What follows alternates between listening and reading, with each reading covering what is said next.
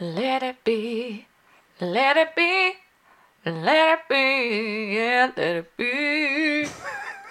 Whisper words of wisdom, let it be. That was very beautiful. Thank you, Sydney. You know, I'm thinking all these intros to our podcasts are sort of like you auditioning for The Voice, and maybe if you're lucky, somebody will hear it someday, and then you'll get a deal. Oh, okay, yeah. Is that what you're planning on doing? It seems like that's what you're planning on doing, with how much of The Voice you watch, and then how much singing you do on the podcast. Is that correct? No. But is that something you're open to? I mean, if somebody wants to give me an opportunity, a leg up out there, yeah, sure, we'll talk about it. So, today's podcast is something we sort of came up with in retrospect, where we sit there and we brainstorm what are going to be our new topics. Sometimes I'll send Sydney a video while I'm working of thoughts that pop into my head about topics for the podcast. And I realized after having some conversations over the last week or two with different people, we never really covered the premise of why would you want to get married. I guess that's because when we have a podcast called Millennial Marriage, we just assume everyone who's listening to it already either is married or wants to be married. And I think we realized that maybe it's important for us to address that fundamental question of why even get married, because Sydney always wanted to be married. I always wanted to be married. It wasn't a question I ever had to wrestle with of whether or not marriage is a good idea. It was sort of like a given. But we're finding more and more for people, either those people who are a little bit older, we're talking basically mid-late 30s and older, and who somehow are still single or are divorced, and they're not so sure how they feel about getting married again, or there's conflicting thoughts, and also those who are younger who maybe came from ugly divorced homes, or something of that nature, when they're asking. Or just they're children of our culture right now. Right, and we're starting to, go back to asking the basics and the fundamentals, these fundamental questions of why do we have these traditions in the first place. And so we wanted to make a podcast dedicated to talking about why we think it's a good idea to get married, and to give you all of our, I don't want to say arguments, but our reasoning and our thought process behind why we're super duper pro marriage and why we think it's a really great thing. So I'm going to kind of hand it over to Sydney here. She has a few things here on a list that we're going to just kind of go through and discuss and expand on. Go ahead. Hi. So I think as I was thinking about why get married and the benefits of marriage, I think that there is a certain level of trust and commitment that gets opened up in marriage, as far as when you're dealing with getting married, you're not just living together, you're not just dating and well, let's just take this step by step and move in together and see if that works out, and maybe we'll get a pet together and see if we're responsible enough to take care of a pet together. So stupid. And people start to get into these really legal and contractual obligations, as far as a responsibility to take care of an animal, or buying a car together, or signing on a lease together. I can't believe that person we knew at your old job who bought a house with their boyfriend. That was unbelievable. Yeah, so people are making these kind of really serious decisions every day without having the commitment of marriage. So they're walking into these commitments that for married couples, as far as you would think that you would be married before you would purchase a house together, or before you would have kids, or get a car, or get a pet, or move in together, whatever. All these things that now have become normal in culture of course you wouldn't get married before living together, or of course you wouldn't get married before having sex. What if you're not sexually compatible? Or what if you live together and you find out that he's a mass murderer, or whatever. Okay. Usually not the case. Yeah, whatever these Good thing I moved in with him, because then I found out he was a mass murderer. So, Yeah. that was close. Yeah. Haven't heard that story yet in real life. Yeah, so one of the things that just doesn't make sense to me is that people they make these commitments, but yet they're still not making the commitment to one another of saying, hey, till death do us part, I'm here for you, I'm laying down my life for you, I'm sacrificing myself for you. And once that commitment happens, there is a deeper level of trust that's opened to you as a couple, as a individual, that isn't there when you're just dating, because it's just impossible to create that. Okay. Creaky creak. Our cat is again playing with the door and being jealous of our time. But yeah, so that's just one of the things that I was thinking about. And I hear people, not so much Christians, I don't think it is as much of a commonality that, Christian people are necessarily moving in together before they're married, or... Really? I don't want to name names, but... You know people? We know people. We know people? You don't remember? I don't know. You're going to have to tell me after, so... I'm going to tell you after. Clue me in. Really? Oh. Okay. You know who I'm talking about? No, but we'll talk about it. But so I guess, yeah, in that, I mean, whether... And maybe that is just happening because it is so normal in culture that people don't understand the significance of...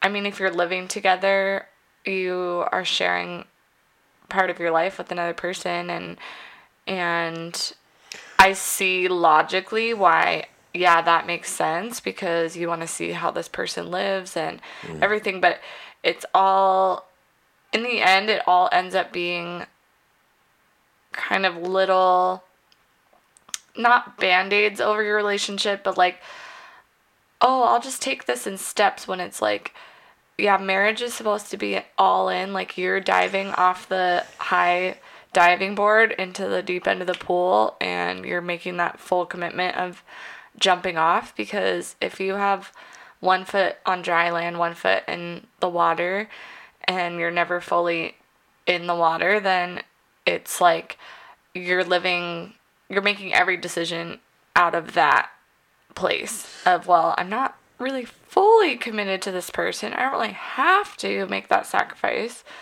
When you're married, it's like, yeah, it's not just compromising. Like, sometimes you lose, and sometimes you have to give up everything that you want for this other person, because you're not allowed to be selfish anymore. Do you need to go in the garage, babe? So why don't you deal with that, and I'll respond. So this is the phrase I like to use, and the phrase is burning the boats.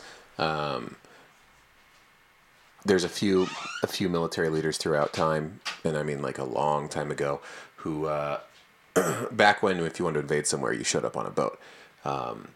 They would bring their army to some new land and said, "We're going to take this land," or else nothing. There's no plan B. We're going to take this land, and we're going to take over this culture, and we're going to win this war, or we're going to die.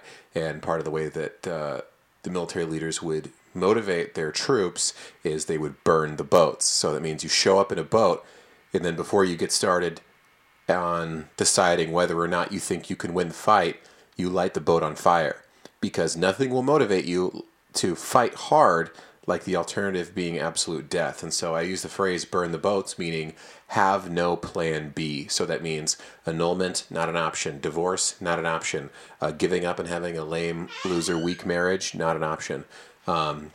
You have to have a burn the boats mentality, because nothing else will drive you to dig as deep and to get as much out of yourself and your spouse as not having a plan B. it sounds a little bit intense. I think maybe females don't love that analogy quite so much, or guys who are generally scared. But I do believe you get the best out of people once they have the perception that the boat has been burned. And the trouble with living together before you're married or sleeping together before you're married is a lot of things, but one of which is that you're always keeping a plan B. And so what you're doing is you're practicing, even if it's subconscious. Right. So you're practicing intimacy and closeness. You're basically pretending to be married. You're acting out being married, but without ever having to have that commitment that says, I can't leave. I've got to figure it out. So that means that whenever you hit your personal limit of annoyance or not wanting to be dealing with this person, which inevitably is always going to happen in every marriage no matter what, and you say, I don't want to do this right now, I want to bail, you can do that. And so what you're doing is you're practicing, you're training yourself to have a limit, to where you're saying this is too hard. And I'm not saying like you need to be putting up with abuse or anything like that. I'm totally not talking about that. I'm talking about just the simple difficulties of marriage and the challenge and the work that marriage takes. It's really a work thing. So when you live together before and you say, oh, I want to see what it's like to live with this person, that's a very practical concern. And I get where you're coming from. But the problem is you're training yourself to believe that you can get out of this thing if it gets too bad. And so the thing that's stupid is it's like, we're going to live together for 2 years, and then if we like it, we're going to get married. Guess what? In 4 years from then, that person is going to change. Unless that person is a monolith, which is rare, that person is going to change. Agents of S.H.I.E.L.D.? No, Sydney, not like the one from Agents of S.H.I.E.L.D. Like, people change. That's so stupid when you say, like, oh, are we sexually compatible? Yeah, maybe today, but, what about 3 weeks from now? You probably won't be. And every argument is a dumb argument. It's really an argument from fear that's not really rooted in logic. And so, I mean, you can really...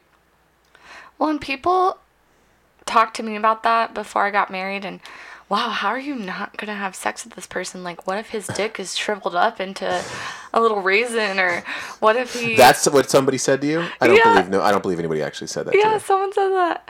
Who said that? My sister. Okay, well, she's not... But anyways, it's like people put these fears like into your head. A prune, thank you very much. Yeah. People put these fears into your head of, what if, and it makes you question your relationship, your values, the things you stand on. I mean, it didn't make me question as far as I didn't know that we weren't doing the right thing. I did still believe in that, but then it causes unnecessary fears when in reality, if the Lord has brought two people together and you're married and that was the Lord's doing, then it's gonna work out. I mean, you figure sex is weird in general. You have to work at it. It's not just, maybe you have like one night of passion with somebody, but that's not a relationship. So it's so much more than just an exchange of bodies or sex or anything like that. And they're, like anything, you grow your relationship over time. You become more intimate with somebody, and that sexual relationship grows over time as you learn what each other likes, as you learn each other's bodies, as you learn what makes them tick, what they don't like, whatever things, and you start to adjust, and it becomes more of a sacrificial, really deep, intimate time, because you're not just looking for an orgasm necessarily, or you're not just ending at my personal pleasure. You're looking at how can we both benefit, or sometimes how can this person just benefit, and I want to love this person, and I don't need anything in return. As our actual marriage as sort of this third entity that is this thing Sydney and I are working on, almost like it's a company. How can that benefit from sexual intimacy? Right.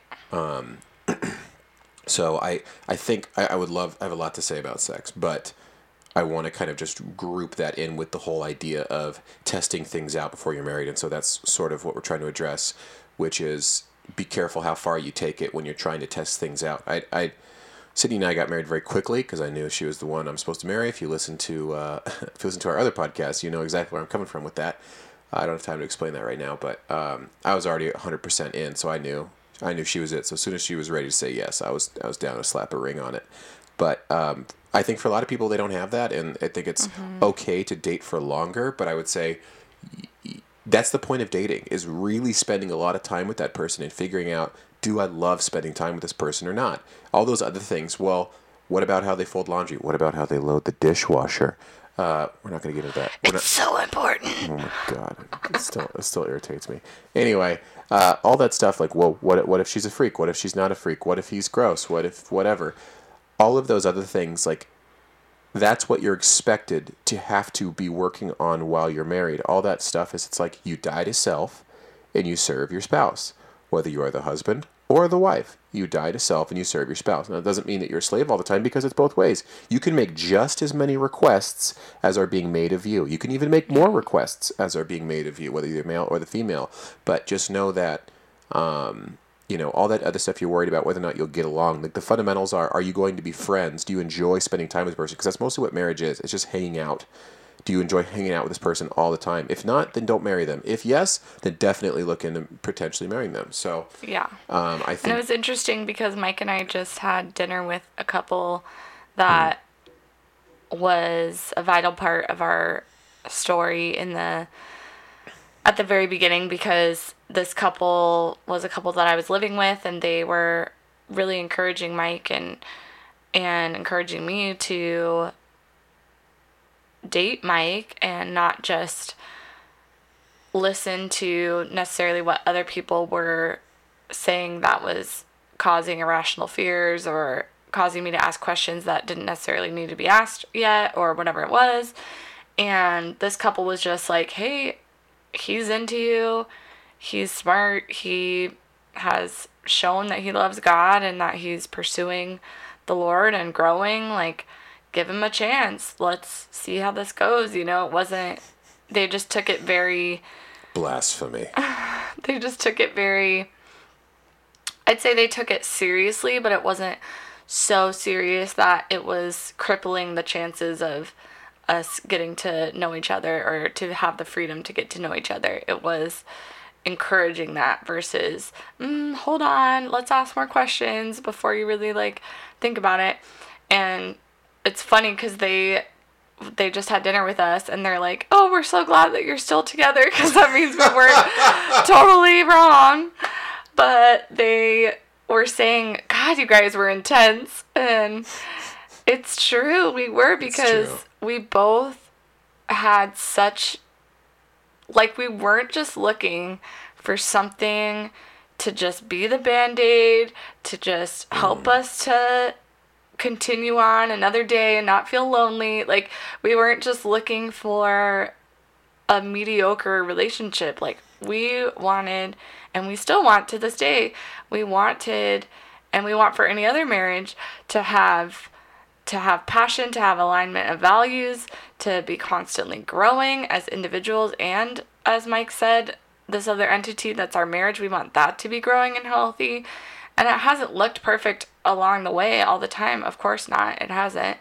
But the fact that we both wanted those things, and we asked each other really hard questions early on to really dig in deeper, not just, oh, let's go to the movies and have fun. A lot of our relationship was spent hundreds of miles apart. So we had I would call it a luxury, even though it was a hardship, but the luxury of spending a lot of time on the phone and asking those difficult questions that even we talk to people that have been married and they haven't asked their spouse the questions that we asked when we were dating. And I think that caused us to be much more serious about the relationship. Granted, Mike, in his mind, already knew that I was going to be his wife, but he didn't necessarily have a timeline of what that looked like. And I had no idea. I was so afraid of making the wrong decision, because I knew when I marry somebody, I'm not getting a divorce. That is not an option. So I better be damn sure that this person is the right person for me as far as, can we work on things? It's not going to be perfect, but how does this person handle suffering? And so I think if you are, somebody that is single, or you're engaged to be married and you might be getting cold feet or you're scared or whatever, like, really take that time to dig deep and ask each other those questions of like, what does this person value? What do they want out of life? What has been their hardships? Sharing each other's struggles and have a certain vulnerability, not too much if it's early on in the relationship. Like, I think we were, like, probably a little intense in the beginning of our relationship. Probably a lot intense. However, I started the conversation on an incredibly intense note, so I can probably take the blame for that. However, asking those questions is really important to, and I think the biggest part too is that we both, well, I'm going to speak for myself because Mike already knew he was going to marry me, so that's a little bit different of a scenario. But for me, if Mike wasn't going to be my husband, I wanted to be sure that however I performed with Mike, as far as how I showed up and my actions that were taken, I wanted to be sure that I could stand before whoever was going to be my spouse and not feel like I had disrespected them or awoken love too soon or whatever these things that would be, because Mike can talk about it, just even my past sexual sin before I became a Christian is still damaging to him, as to think about that, like his wife going through that and those things, it breaks his heart. He wishes that hadn't been my story, or I hadn't had to go through those things. So I can't imagine if, as a Christian, I had gone down that road with somebody before Mike and I wasn't able to look him in the eyes at the altar and know, wow, we really did this thing right and we're going to be good for each other, and we've really shown that we have perseverance, that we can endure suffering, that we can get through anything together because we've gotten through not living together and not having sex and all of these things. So if that's something that scares you or freaks you out, the idea of not pursuing those things before you're married, let me just be the one to tell you that it's so worth it. When you say pursuing those things, what do you mean specifically? Like living together, having sexual intimacy outside of marriage, whatever, those things that I better make sure that this works before we commit. Well, I think that a lot of females feel pressure, and you can correct me if I'm wrong, but it seems like a lot of females feel pressure that if they're the one who says, no, I'm not putting out, I'm making him wait, then they're asking too much. And that's simply a mistake on their part of undervaluing their own desirability. Because right. If a woman believes, I'm freaking amazing and I really am a catch, and the guy who's going to marry me is going to want me so bad he will climb any mountain to get me, then saying, no, you're keeping your hands to yourself till our wedding night is really not that tall of an order. But when a woman thinks I have to compromise because I'm not worth enough to ask that high of a price and that much sacrifice, then that's what women do, is they compromise. Now, granted, there's also legitimate female lust and lack of self-control, and that's not something I feel like I can speak to specifically because I've seen it firsthand in gals that I've dated. Of course, seen it in female friends. I don't really understand. I don't want to pretend to understand, the female heart, female lust. I understand lust in general on my side, but I can at least say on part of it, a lot of women put out, so to speak, because they feel like they have to, otherwise they can't seal the deal, which is ironic because nothing will make a man value a woman less than her putting out before she's married. Right. Even if they don't act like it, the truth is anything you can get for free or cheap is obviously not worth very much. So that's how men think. And I know it sounds very crude, but the truth is, on a subconscious level in men's minds, if it's free, it must not be very valuable. If I didn't have to commit anything to it, I don't have to commit my life, I don't have to commit my credit score, my bank account, half of my belongings or more, I don't have to commit anything, then, and I could just get it for free, then it's like, how good can it really be then? How valuable can this person's Right. soul really be if they'll give it out for free? So just remember it, lady. Subconsciously and sometimes also consciously. So I feel like we're... And I think that kind of leads us into the... By the way, can I just say I'm super attracted to you right now when you speak really passionately about like knowing what you believe and wanting it and going after it. Okay, let's not make a baby on the podcast. Brief intermission. Very brief, unfortunately. So that kind of leads us into another point that we were talking about: sexual intimacy inside of marriage. Why sexual intimacy in marriage, or I guess keeping sexual intimacy inside of marriage versus it being outside of marriage, and why is it more beneficial to be married before exploring sexuality and awakening those desires? So there's a lot here, and I'm going to try to keep it consistent with the theme here, and kind of just shrink up the scope of what we're talking about, because we could go on a lot of tangents in a lot of directions. So I'm trying to just keep focused here. Not that we won't talk about this more, but here's the way I see it. Human beings were created to have sex. Sex is part of the human experience, and God created us to enjoy sex and to be blessed by sex. Guys die early if they don't have sex on a regular basis. They tend to get prostate cancer. I don't know if there's a statistic on the female side for that, but I know that's for sure true for men. So overall joy, life, contentment, happiness, everything. Life is better if you're having sex, good sex, especially on a regular basis throughout your life. It just is awesome. And I don't think I need to convince most of our listeners that it's a good time. So that being said, if God created us to have sex, I would like to do it in the way that he created it. I like to explore, I like to experiment, I like to find out new things, but ultimately, I kind of want to just cut to the chase, and I just want somebody to tell me what's the best way to do this. And God says it's not necessarily a position issue, or what kind of position you do it in, or how you do it, but it's with whom you do it. And I say, okay, God, well then who should I do it with? And he says, only your spouse within marriage.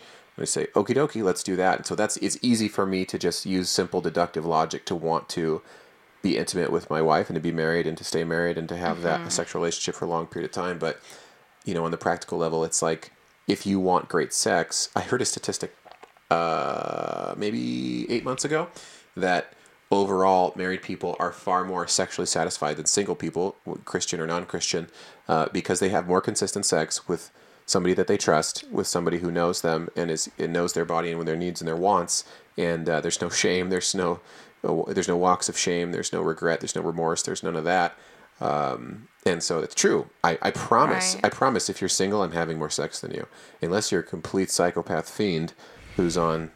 Unless you're Joey Tribbiani. You're on Joey Tribbiani. Oh my gosh. From Friends. Is anyone going to remember that reference? Whatever. Unless you're some kind of like nut job sexual fiend, I'm probably having more sex than you, and I'm probably having better sex than you because I love my wife and it's great, and we've had years to work on it. And so sexuality... So well, and when you're not married, there's much more of that performance mentality of, I better show up and I better be the sexiest thing so that he wants to stick around with me.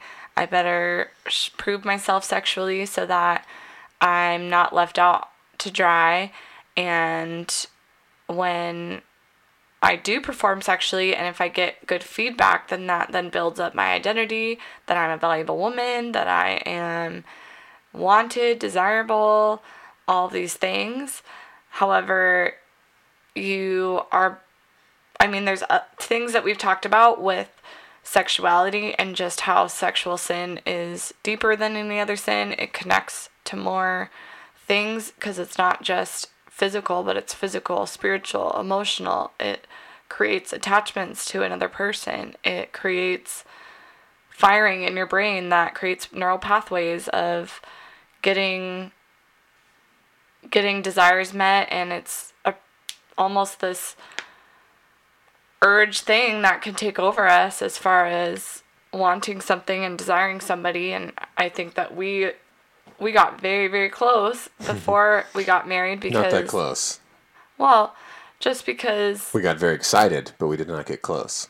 well, yeah, but I mean, if you would have had less of a, Oh, yeah. if you would have less of a backbone, If I had or less willpower. yeah, less willpower, or if I would have been even more aggressive, it could have been so bad, and so it's not even like we're talking from a place of we would never do whatever, and it wasn't even a problem or a struggle or an issue before we got married.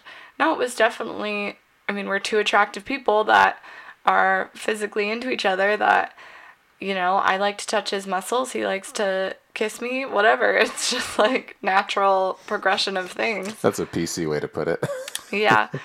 And so I just see it as such a lie from the enemy of a way to attack women and men, but I can only speak from the woman's perspective, as far as feeling like performing sexually becomes something of your value as a woman, and whether or not you can satisfy a man and maintain his attention long enough to prove that you're valuable and that he wants you, and that's just our culture. And growing up as a non-Christian, being in high school, having those experiences of, oh, I just want somebody to like me. And I remember running to my mom, I'm never going to have a boyfriend. Nobody likes me. Nobody thinks I'm attractive.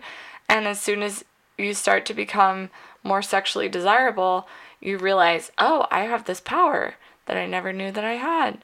And I can use it to feel better about myself. And I'm not really giving that much away, and it just happens here and there in little ways, until you wake up one day and you don't realize, wow, once I became a Christian, I realized the importance of sex, and I realized, wow, I've given this away to people because I thought it made myself more valuable, but it really degraded my value in regards to, I have to rely, like, I'm not able to, on my wedding day, like, I'm not able to stand before my husband and be like, I performed well as far as sexually, in that I kept myself for marriage, and I'm able to stand before you saying that I never was tempted in that way. You're my first. I never had to, like, I had to completely rely on Christ for that cleanliness to be able to say, I didn't perform in the way that I wish I had. Like, it makes me tear up right now, because I hate that was my life, and I felt like I needed to build my identity up because of that, and give myself to people that didn't deserve me. And I can say that now, but then I thought I didn't deserve them, or I didn't deserve to be loved in that way. So I had to completely look to Christ to be able to stand before my husband and know, this is new. The Lord is going to bless it. We are going to have a great sexual intimacy experience and learn each other in that way that God designed. And I'm just going to come to it with a clean slate because of Jesus.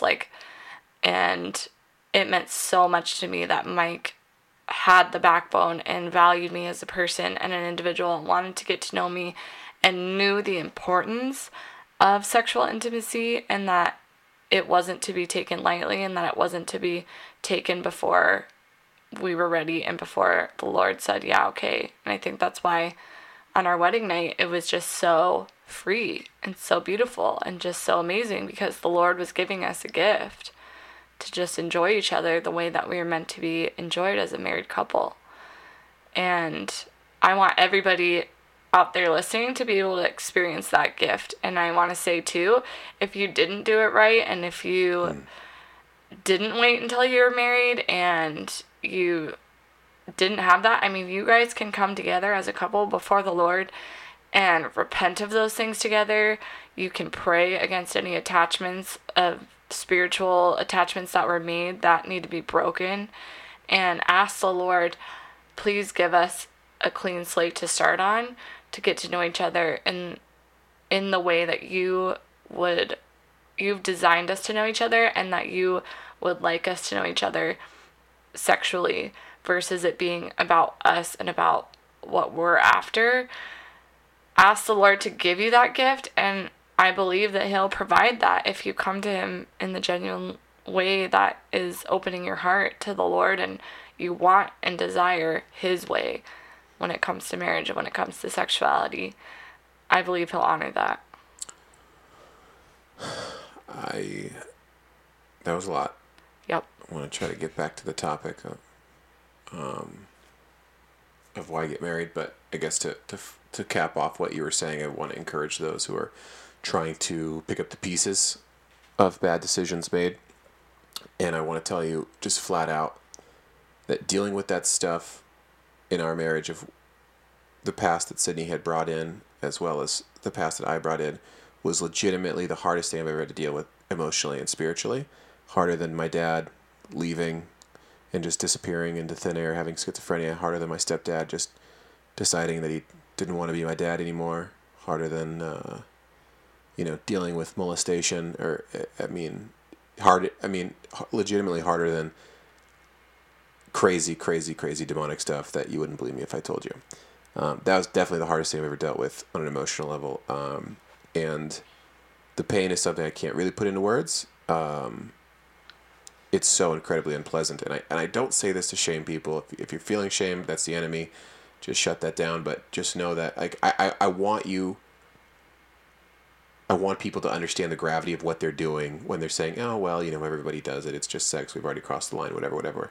Don't freaking believe the enemy. I promise that the wounds you're creating within your soul and for your future spouse are so much gnarlier than you realize right now. And if you do end up marrying that person that you're with, I promise there will be consequences in your marriage for you guys crossing that line. So, anyways, I feel like we're off topic a little bit. Let's try to get back onto the topic of, why you should get married, not all the things you do wrong instead of getting married.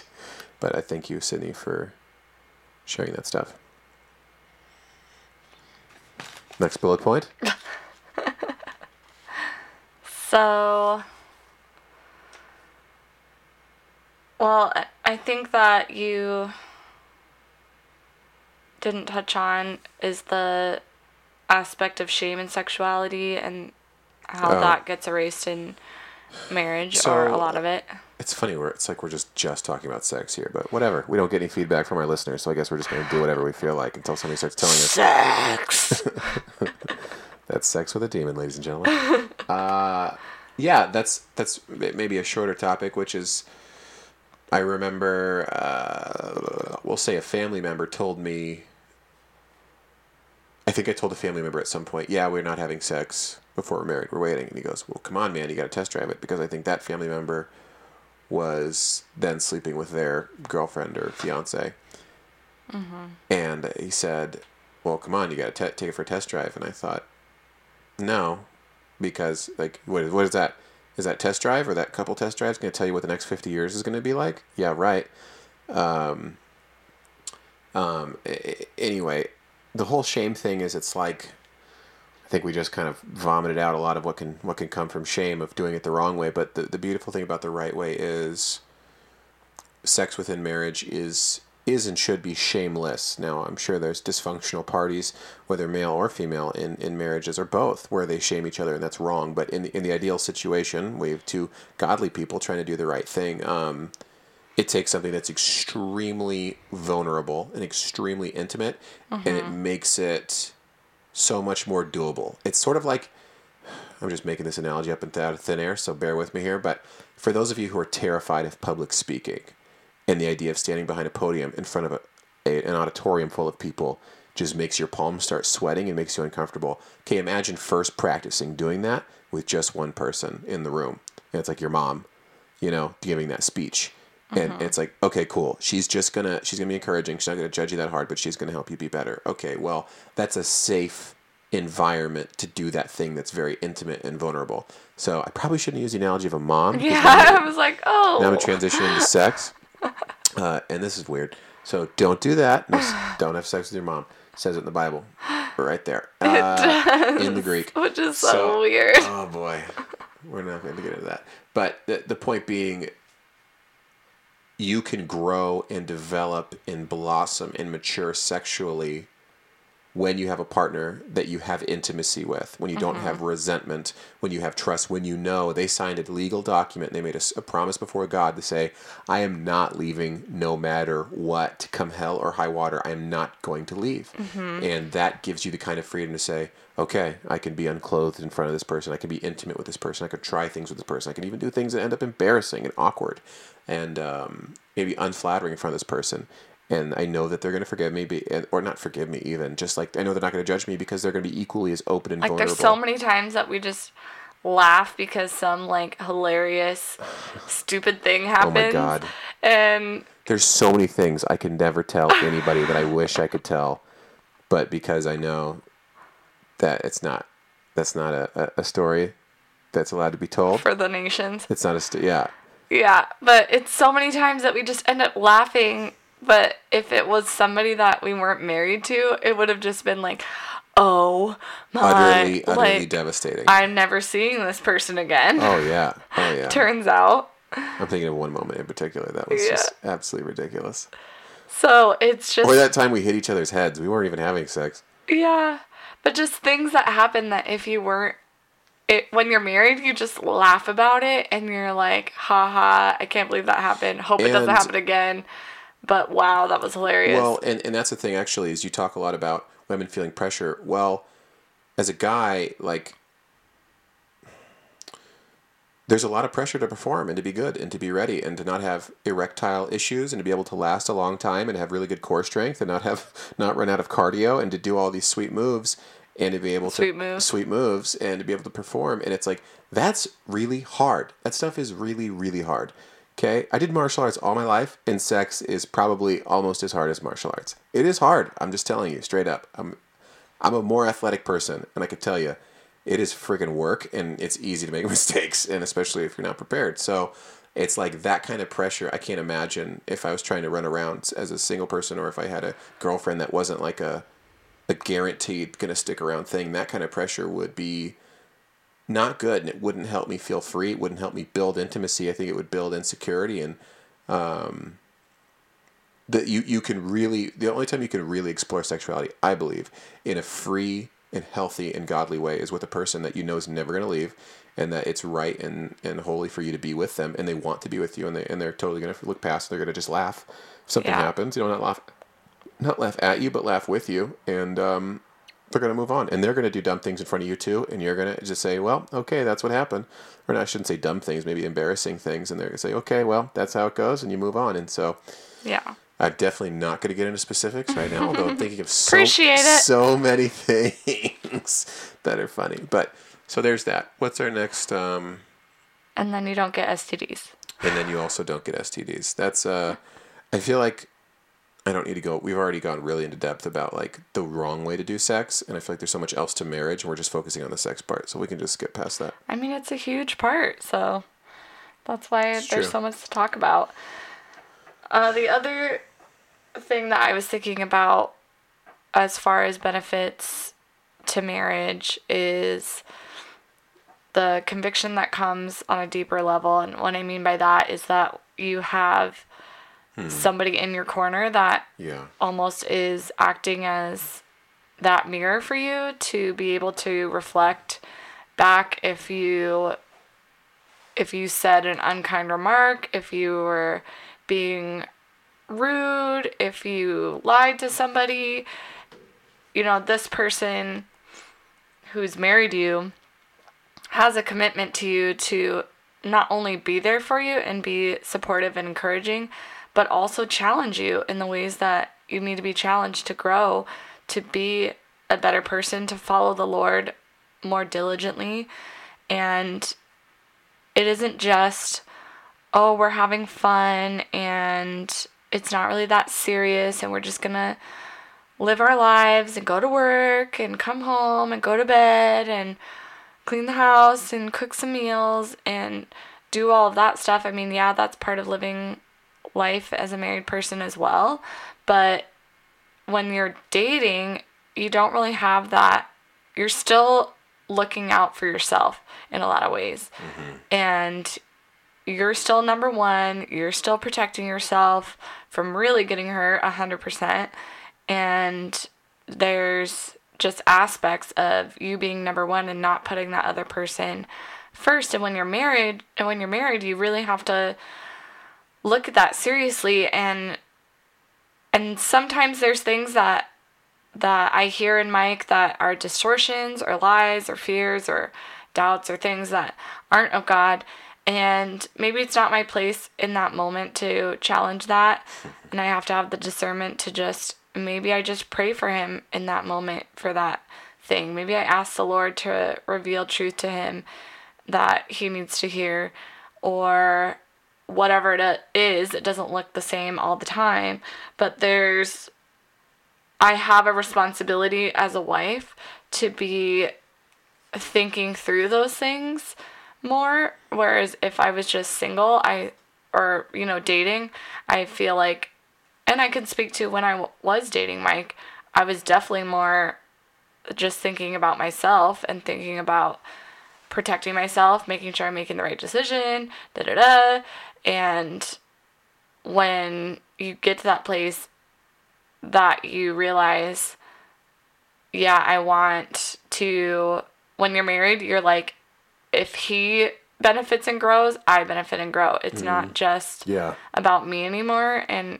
I believe he feels the same way for me. There's so many times that I'll tell him something and he's like, oh, that's awesome. Like, I prayed for you that you would hear that you would hear that truth. And the Lord told you and shared with you in a way that you would understand and in a way that you would receive that maybe I couldn't give to you. So it's not holding yourself to this higher place of feeling like, oh, well, I'm so much better than them that I see this and they don't. It's in a way that is humbling, where you get to go, all right, Lord, if it's time for you to use me to tell this person the truth, then I'm open to it. But if I just need to pray for my spouse that they would receive something from you, then you just let me know that too. So I think that growth potential is so much more when you're married, because you have somebody in the trenches with you all the time, like seeing every little flaw, not mentioning every little flaw, ladies. Ladies. Or gentlemen. But ladies. But seeing it for what it is and having the opportunity to be that tool that the Lord uses for your spouse to grow in that area. That's something that's interesting. I was talking to my pastor the other day, and we were talking about a theological issue that we have a disagreement on. And I kind of half flustered got to the end of the conversation, and I said, listen, man, I want to know God. And it's like, yeah, you're right. We could just narrow it to this one little path of knowing God. And he said, well, isn't that enough? And I said, yeah, sure, it's enough if you just want to know the basics. And I said, but I want to know every way of knowing God. I want to know all of his love languages, and I want to be fluent in all of them. And any way he can and is willing to speak to me, I want it. Because if you love God and you know God, don't you want to get as much of him as humanly possible? Don't you want to have as many interactions as possible and understand him in as dynamic of a way as possible? And he just looked at me kind of silent. And I said, what? What's wrong? And I said, wouldn't you want that? And he said, well, you're the first person to ever tell me that. I've been in ministry for 25 or 35 years. And I said, well, that's bad. Whoops. But that being said, it's kind of my position that if you're a Christian, there should be an urgency and excitement and a desire to know God and to be known by God. And to have that intimacy and knowledge and knowing him. And so part of that is to have the word of God to wash over you and every aspect you can, and to have community where people say, listen, brother or sister, I see you have these weak areas. I see you have some blind spots. I see you have strongholds or whatever on the side of repentance, but also as well to encourage you and to build you up in areas where you're just not able to believe that you are who God says you are and that you are worth a damn. And so marriage does both of those things times a lot, and you can't escape it. There's times where Sydney will almost corner me and like harass me with encouragement, and it's the strangest interaction ever, but I guess in some ways I need it because it sets in and it sort of it's like a crock pot, you know. It takes a while to really simmer in and for the flavor to sink in, but it matters to me because she has no incentive to lie to me. In fact, it seems like her propensity is to want to be more critical as a female who gets scared sometimes. But, you know, when my wife corners me and like, kind of like, it's almost like a bully, you know, in the hallway wants to slam me against a locker. But it's like when she... You're amazing! Yeah, that's exactly what it's like. And she's like harassing me when I'm half asleep. I'm like, dude, come on, I can't deal with this right now. But harassing me about how I don't believe myself enough, or I'm not trusting God, or I don't see myself in the way God sees me, you know. And that's when she gets aggressive, and it's like, I tend to be so self-critical that it's hard for me to see those positive things. It's like I have to fight for your amazingness. I guess. And, you know, there's that. And the other side of it is, even without your spouse saying, dude, WTF, you blew it, and your spouse challenging you on the negative side, and like, even without that, silently, you can recognize your own sin by being married to somebody. And you recognize there's all these things that would have never come up if you were single or you live by yourself or whatever, that if you really believe what I kind of said a minute ago, which is I want to know God as well as possible, then part of that is to having all aspects of your soul opened up to the gospel, opened up to the word, opened up to truth. And marriage is an amazing way to do that. It's kind of like it puts your life under a magnifying glass and it never zooms out. It just keeps you under there all the time, and you can't really tap out of that. And if you really want the deepest knowledge of God and the most, we'll say the most unearthing and the turning over of stones. I'm looking for a phrase here that well represents it, but sort of like they say, leave no stone unturned. Well, it's like doing that in your soul as you go pour through the scriptures and say, Lord, show me these areas of my life that are separate from you, these things that are holding me back from knowing and worshiping you. Well, guess what? Marriage is like a full-time version of that, where either your spouse will challenge you to say, this is an area I see in your life, it's not godly, it's not awesome, or you did this thing and it pissed me off and hurt my feelings, and you have to wrestle it out and you realize you kind of know deep down you did it out of pure selfishness or bitterness or whatever, and then you're now confronted with this thing that you wouldn't have gotten confronted with if you're single. Or there's other things where your spouse doesn't even necessarily say, you hurt me, but you're like, for me, there's times when I'm out and about. Okay, so here's an example that I haven't even told Sydney. Today... What? So today, I was at the gas station, and I ran in, paid, ran out, and this girl walked in as I was walking out, and she was just like, unbelievably hot. Like, total insta-ho, just like one of those girls you see on the internet who looks like she takes a lot of selfies, like, for a living. Yeah. And I was like, wow, and I was just taken aback, like, wow, you do not see those people in real life. You only see them after the Photoshop has done its work. And that's what she actually looked like. And she was wearing some clothes that looked like she just came from a photo shoot of, you know, selfies. And it was challenging to me. Shoot. And it was challenging to me because I was like, wow, I really want to see her more. And like my instincts were kicking in, and I was like, yeah, I should go talk to her. I should go pull up to the gas pump next to her. And I'm thinking all these thoughts. Oh my God. I'm thinking all these thoughts like a single guy would think. And then I have to stop, and I'm sitting here in my work vehicle, and I'm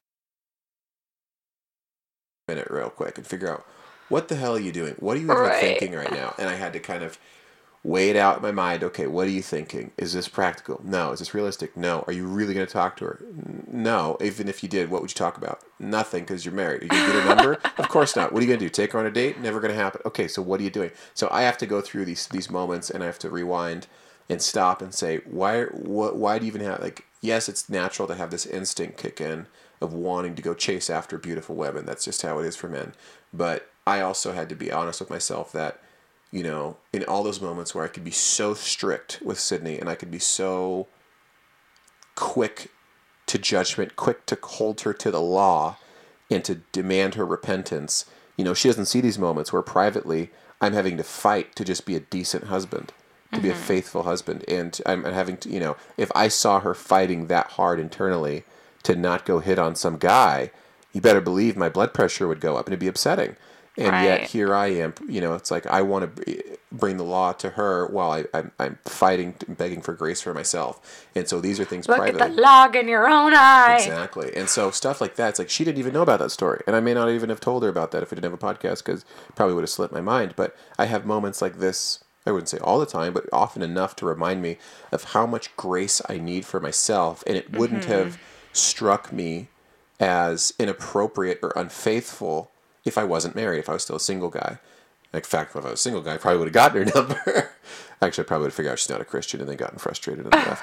That's really what would have happened. But whatever. Right. But anyways, all that to say that just actually being that committed to somebody makes you have to ask harder questions of yourself and confront your instincts, your fleshly instincts. And when you're confronting those things and bringing it to Christ and saying, no, I can't, I have to fight with, okay, I have to address these selfish instincts. I'm not sure if that's exactly the best example, but that's just what happened today.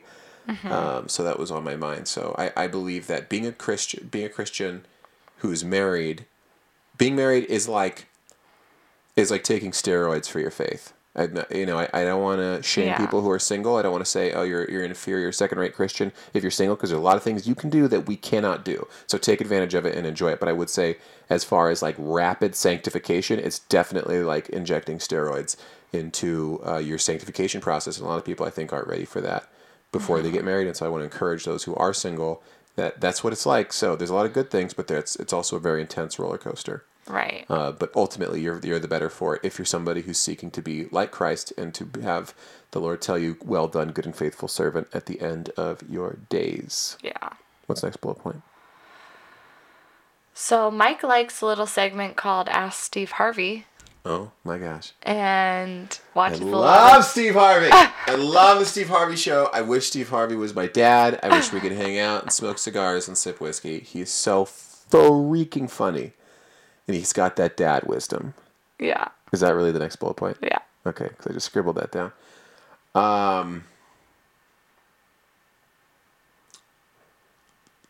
So you saw a segment today. Yeah. I'm just trying to figure out if this is still relevant to our topic, because I want to attempt to try to stay on topic. Okay, so I saw this ridiculous segment. For those of you who have Facebook, you watch a video, you scroll down on the videos, you see it shows you another video. Well, I get a lot of Steve. Mike loves doing that.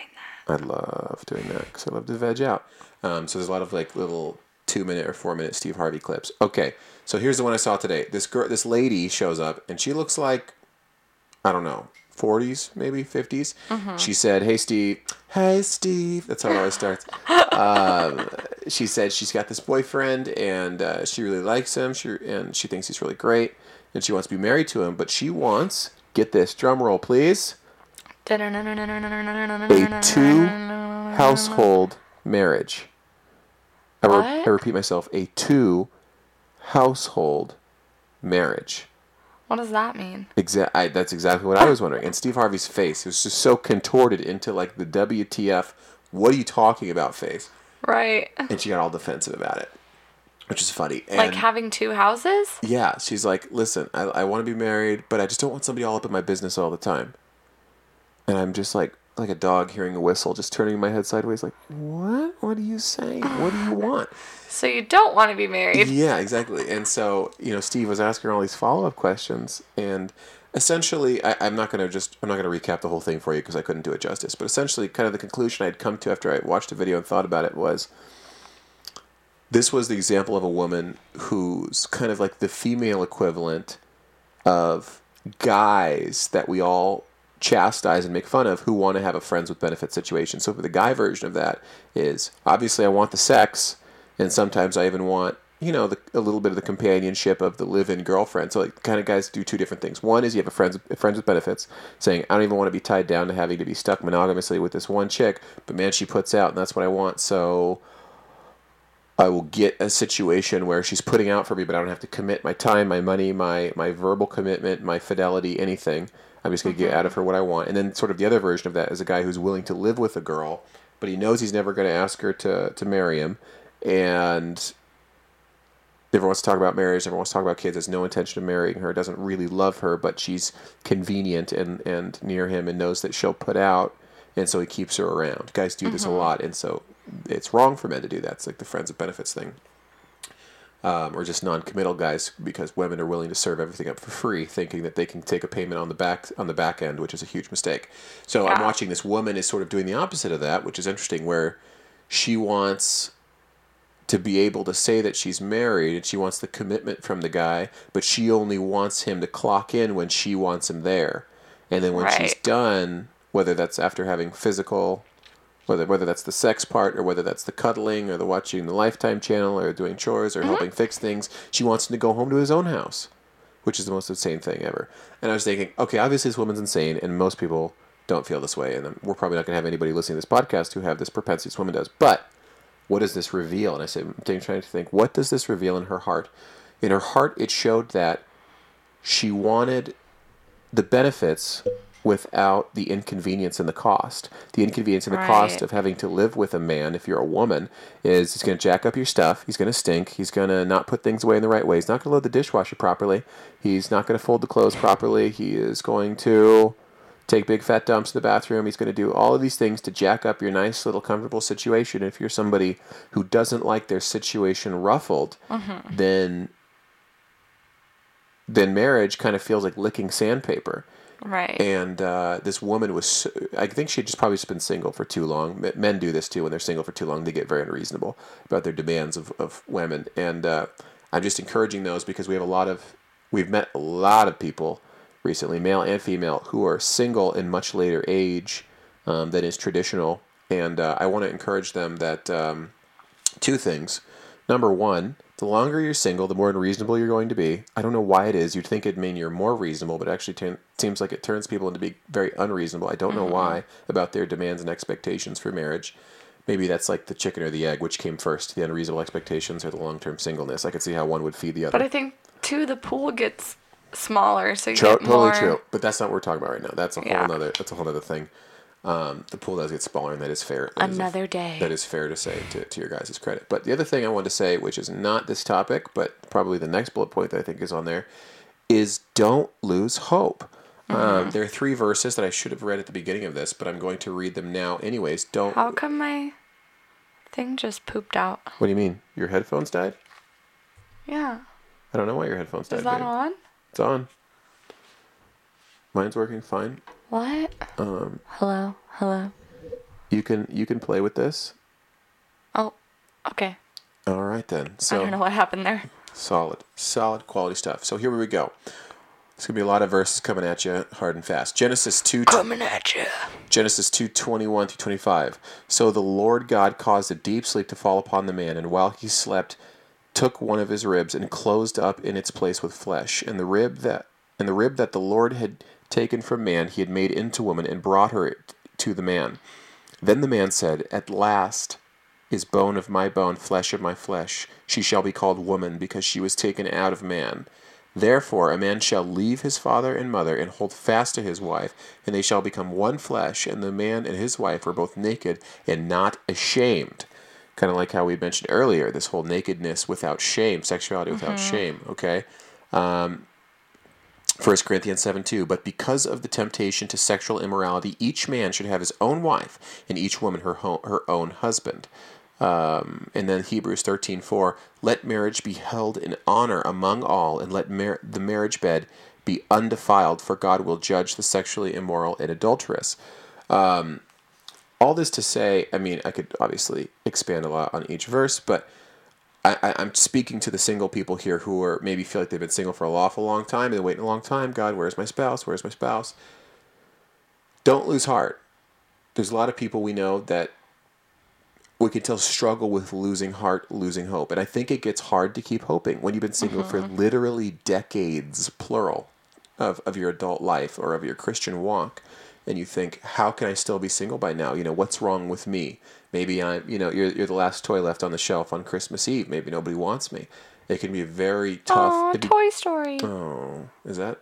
I didn't watch it. I think it can be difficult with that negative self-talk, and I also think that it's very hard to hope, to keep hoping, to keep getting your hopes up, especially after they've been crushed down so many times. Can be very, very hard. I can talk about that personally in different areas of my life. It's very hard to keep hoping in something especially as vulnerable as that. And I would just encourage you, don't stop. Don't lose heart. Don't lose hope. Keep getting yourself excited for potential relationships. And this is to those of you who are not called to singleness. I think very, very few people are called to singleness unless God has clearly told you, I want you to live a life of singleness, which is usually so that you can do ministry in some really crazy situations. I think very few people are called to that. And if you're definitely not called to that, then assume you're called to be married. And if you're called to be married, get excited about it, get motivated, and pursue it. And I liken this to the paralyzed man at the well in John 5. That's right. I've read that one a few times. The man who's sitting there on his pallet, and Jesus comes up to him and says, do you wish to be healed? And the guy doesn't even directly answer the question. It's not to him, the answer to him, of course I want to be healed. It's so plainly obvious that he skips over the yes or no answer. He goes, do I wish to be healed? Look, I'm here every day. I wait and I wait and I wait. And he was like, I think in his 40s. And he says, every so often the water gets stirred up and people get healed in this water, but people cut in front of me and jump in the water so I can't get healed. So he skips over the do I want to be healed part all the way to the evidence of saying, this is the lament I'm suffering in wanting so badly to be healed and trying and pursuing being healed. The man at the well every Not a well, day. babe, it's pool. Excuse me. The man at the pool, it's water. You're getting the woman at the well and the man at the pool confused. Actually, it's funny, that story comes right after that. So that's why I do get him confused. My bad, folks. The man at the pool every day has his friends bring him there to the pool, or he crawls there or drags himself or whatever every single day, because the minute that water gets stirred up and people get healed, he wants to be the first guy to jump in to get healed. And that's his whole focus. It's his life's focus. Right. Now, granted, he's a paralyzed man in the third world country in ancient Israel? Judea? I don't know. We're going to say the Middle East. So in the ancient Middle East, where there's not a lot of options if you're paralyzed. So granted, his situation is not your situation. But Jesus says, take up your pallet and walk, because he sees the faithfulness and the diligence of this guy who believes God. That's a different story. That's the guy that gets put in through the roof. Well, no, not necessarily, because I'm sure this other guy has friends also who drag him there. Okay, but I'm saying the take up your pallet and walk. No, that's it. What? Trust me, I read this one a lot. What? John 5. Feel free to look it up right now. So he says, take up your mat and walk, or take up your pallet and walk, depending on the translation. So he says, take up your pallet and walk, and the guy gets up, and of course he's skipping to my loo. And but the point is, it's like we see Jesus bless him because he's faithful, and he keeps every day showing up and believing and having faith that God will heal him someday, and he keeps trying and trying and trying to be available, to be faithful, and to do the right thing. Pick up your mat and walk. Okay, depends on your translation. There you go. Thank you. So all that to say that he's a great example of a faithful believer in a tough situation that Jesus was faithful to. And I'd say to those of you who are still single after a long period of time, or if you're divorced, or for the few of those who are widowed, don't lose heart. Don't lose hope. This is still God's program. God still designed us to be in marriage and to be in relationship in this way. And if you're not... And I would encourage you, if you are single, to create friendships with married people and get to know their relationship.